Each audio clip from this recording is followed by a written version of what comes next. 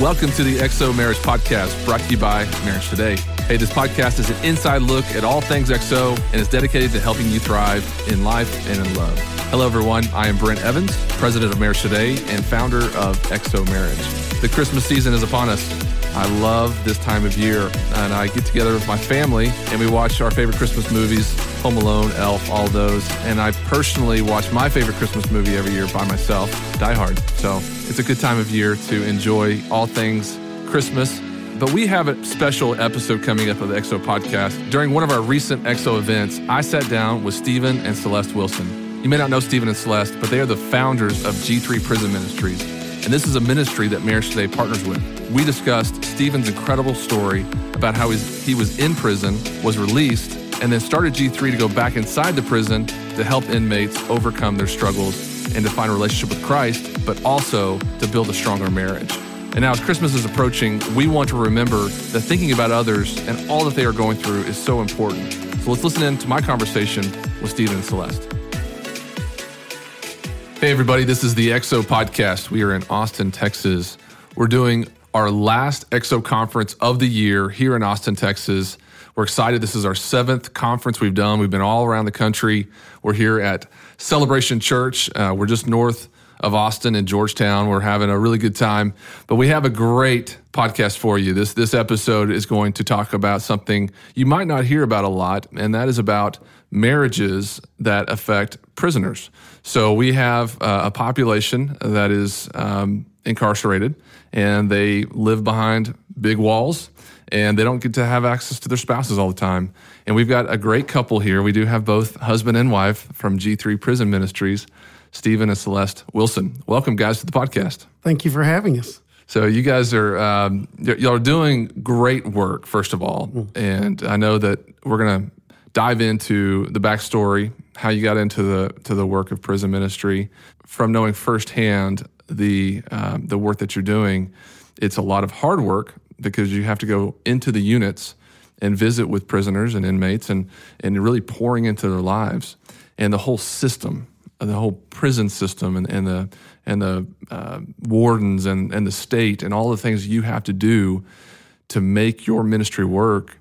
It really is a selfless effort on y'all's part. So what I want to do for our audience is just briefly give them a little bit of a backstory of G3 Prison Ministries. Who are you guys? How'd you start it? And what is the mission of G3 Prison Ministries? Okay. We've been doing prison ministry. It'll be 11 years this January. We started, just she and I, just actually a year after we'd gotten married. I'm an ex-offender, so I'd been inside the walls. On the other side, I have a number. I know what it's like to wear white and go through those things. And honestly, Brent, the first day I walked into prison as an offender, my heart just went out to those men. Mm-hmm. Just the pain they were going through, the depression that I saw just in that dark place. And all of them just seemed to be hurting for their families, for their kids, and for their wives. And I immediately just started thinking, Lord, how can we meet this need? And let them come out with a new testimony in Christ and how Christ has really transformed their families. Mm-hmm. So that was my vision, and that's where my heart came from to start the ministry. I'd gone through a divorce prior to my incarceration, and so I had a broken home myself. So while I was incarcerated, I didn't have a wife walking with me. I didn't get to see my children, or my sons didn't get to come for visits and things like that, and it just broke my heart. I know what it's like just to lay there in your prison bunk and just to cry over your kids because you're in prison because of the decisions you made, but you're missing their soccer games. Mm-hmm. You're missing those PTA concerts, the things that we just laid there inside as offenders, just pouring out our hearts to God and just saying, change me because I don't want to come back. Mm-hmm. I don't want to go through this again. Mm-hmm. I want to get out and become that dad and that husband that you've called me to be and really just pour into our families. Mm-hmm.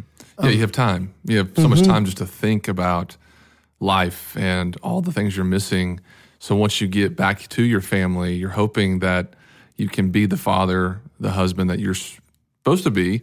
But oftentimes you don't have the skills to do that. And so when you got back, how did you take that first step towards making a decision towards ministry? Coming out of prison is very different for everybody. It's tough in a lot of ways, getting back acclimated to things around you. Just missing all the technology changes while you're inside is huge. So it took me a couple of years really to get back on my feet. But as soon as I got out of the walls, I started trying to find places to serve and started finding churches that I could serve in, as an ex-offender that would love me and help me grow to become that man that I knew Christ was calling me to be. And how much resistance did you have with that label on you, being an ex-offender? How many people did you have to, how many doors did you have to knock on? How many people did you have to talk to before you found, a group that would say, hey, we want to love on you?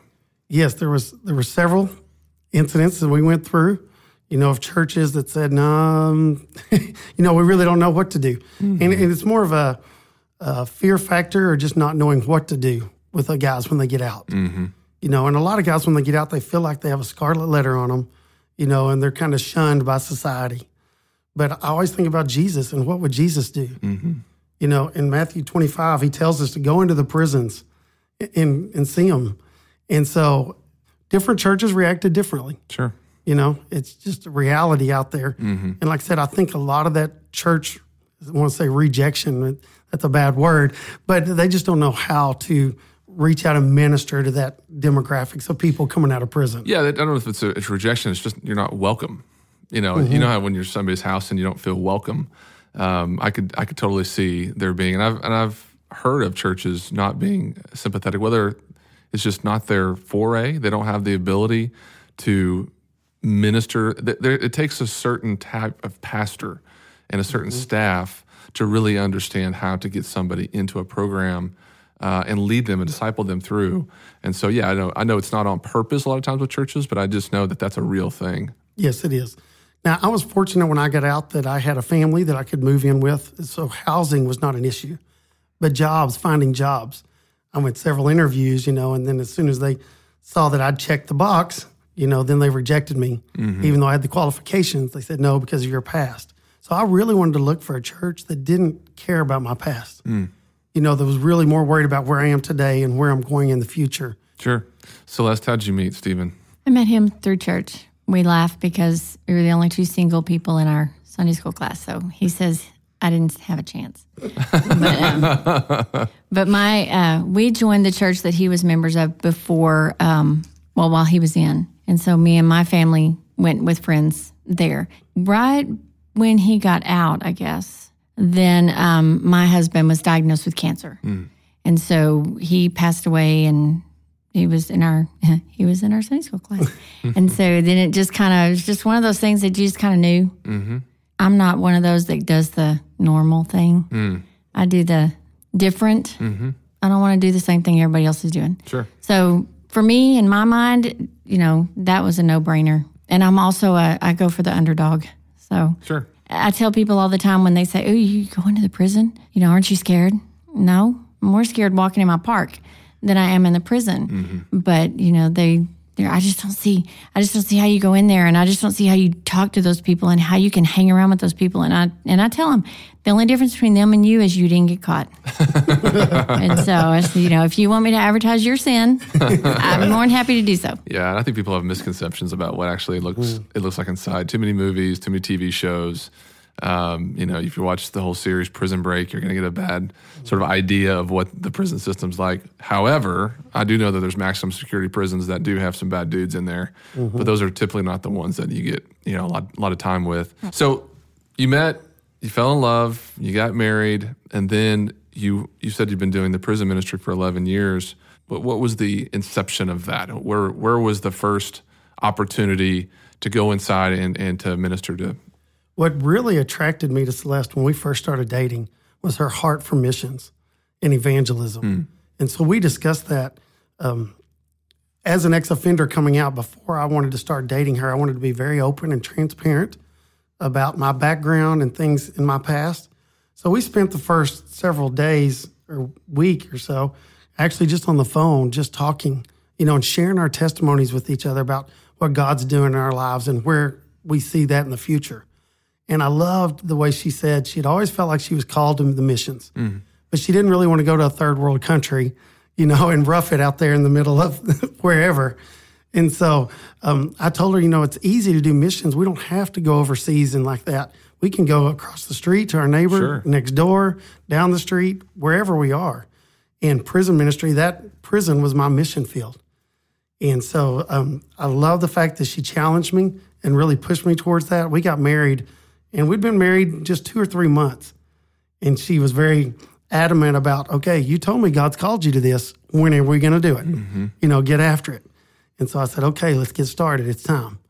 And so we went to training together, actually.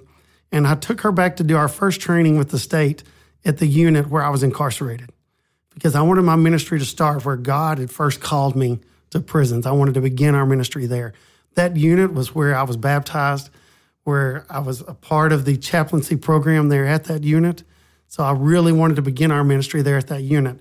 And I had a close relationship with the chaplain still from when I had been incarcerated there. So we just called him up one day, basically. And I just said, okay, chaplain, I'm ready to start my ministry. Can we start at your unit? So he said, yes, come on. What are you going to do? And then we're like, okay, well, what are we going to do? But Celeste has a beautiful voice. She sings on our praise and worship team and always been in choir. And so we said, okay, let's go, let you sing, and then I'll bring a word and testimony and scripture afterwards. So that's why we started that first unit, the unit I was incarcerated in. We went back to. Wow. Great. Kicked it off there. She sang a few songs, and I kind of did the doo-wahs behind her, Did you have a tambourine? No, I did not take the tambourine in, no.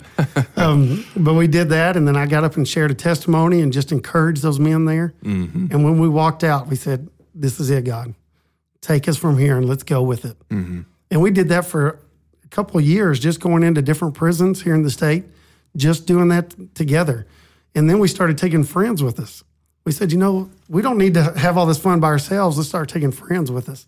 So other friends of ours that maybe they knew somebody that was incarcerated or dealt with the prison population some way. Because, statistics say a third of the population is dealing with incarceration. So we thought, a lot of our friends have, cousins that are incarcerated or an uncle or maybe a brother. Let's get them joining the ministry and going in with us. So we started taking in different couples like that with us to that same unit. And we'd let them get up and share a testimony or read scripture. And every time we left the unit, they were just like, okay, when are we coming back? Can we do this all the time? Can we do this next week? When can you get a schedule in? Because it was just opened their heart to a different demographic that they weren't used to really ministering to.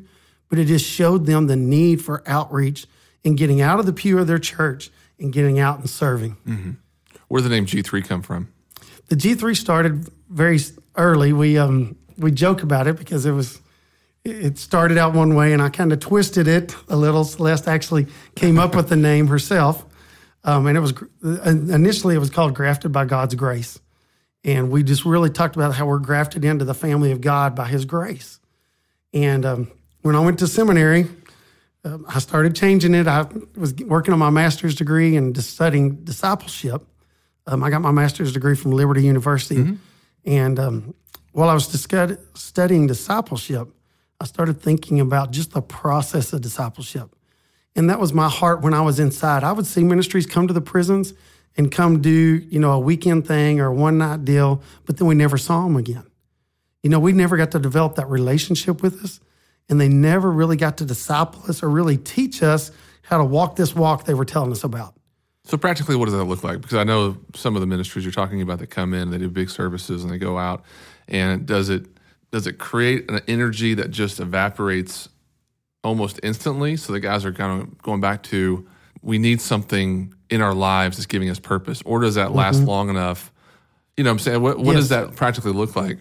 I like to describe it kind of as the old youth camp high. You go to camp for a week, you come home for a week and you're very excited, but then all of a sudden, you start doing life, things get going on, and it just falls back. And that's kind of the way it was in the prison.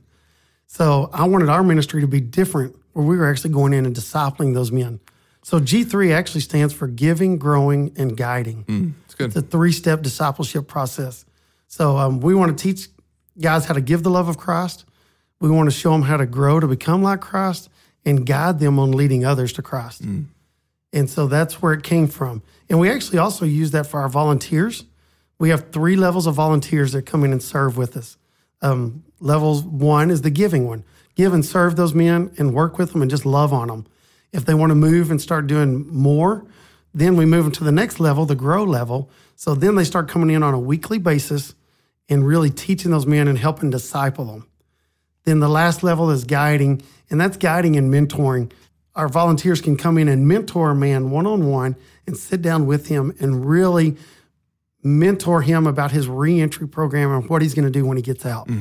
It's good. We're doing the EXO conference this weekend in Austin, and I need Stephen to, he's going to be talking about the prison ministry to all the audience, and his voice is going out. Don't lose it. I'm good. Just more water. Water and coffee will be okay. Okay, so we got connected because of marriage. And I know Marriage on the Rock, my dad did Marriage on the Rock 25 years ago. He developed it, and it's been used by hundreds of thousands of couples. And churches use it all over the country. And you took it into prisons because men need to figure out what went wrong before they got inside and how to get back on track once they get out of prison. So talk about the program that you all have for marriages, and including the EXO conference that y'all are doing. Talk about that for a while. When we started our ministry in 2008, we started very simple, like I was talking about, and did different things through the years. But in 2014, I heard your dad speak at the Gateway Conference. Okay, and he spoke a very good sermon that really just touched my life. And it was really about how, as Christians, we're built for war, to really go in those dark places and fight and be the light in those places and get those people out of those dark places so they can thrive where God's called them. And it really hit me about what we're doing and how are we doing that and how are we really discipling these men and preparing them for getting out. And that's when it hit me, marriage and parenting. You know, if we can, while we have them, if we can give them those tools they need, they just have a greater potential for success once they leave prison. And it was a very simple tool for me to use the Marriage on the Rock material. So we started going in and doing Marriage on the Rock. And it's kind of funny how we started. We started out in a women's unit first because we were going to go in and do just a regular marriage conference just on our own, you know, and us lead it. And we were talking to some of the female offenders about it, and they said, you know what, there's not very many of us that are married because we've gone through broken homes and divorces, but we really want to become that wife God's called us to be. Can you teach us how to be that wife? And so we thought, okay, let's use Marriage on the Rock. But what we thought is a lot of these girls, because they said that, they've never seen it modeled. You know, they'd never seen a healthy, strong marriage. So what we did was we developed a little funny program that we called Take a Pastor to Prison Project. Okay, so what we started doing was we started Marriage on the Rock, and we'd do week 1 of Marriage on the Rock. Then the next week, we would take a pastor and his wife in from a local church in our community and just let them share with the ladies what their marriage looked like great. And just model it to them. So powerful. Yeah, then we'd do the second week of Marriage on the Rock and take in a different pastor, and we did that through the whole first series. And it just blew the ladies away. We heard so many comments about a pastor and his wife. You know, they would say, you know, I had a senior adult type pastor that never showed affection towards his wife. And so they loved seeing a younger pastor, you know, holding his wife's hand or putting his arm around her or flirting with her. You know, they'd never seen those kind of things, you know, in their parents or in the marriages they had seen. And so it just opened up doors. We said, okay, this is working. You know, we started seeing those lives changed. And not only that, the Marriage on the Rock material goes through so many in-depth things, you know, where it even talks about your past, and it talks about in-laws, it talks about your parents, wounds from your past, talks about finances, talks about blended families. Marriage on the Rock material just hit every component that those ladies were really needing to know to become that wife that they were really wanting to become. And so we thought, okay, well, we've got them here, and we have a captive audience that everybody jokes about. Let's give them all the tools they need. Boy, do you. You can you can do pretty much whatever routine you want up there, and they're going to love it. They can't go anywhere either. Oh. No, they love it. But so we started doing that, and they loved Marriage on the Rock so much. We said, okay, now let's expand it to the men's unit. Well, we learned when we went to the men's unit, more of them were married than in the female unit. So we started. So let's just go stop there for a minute, because it still blows my mind that somebody would stick with a spouse once they got arrested.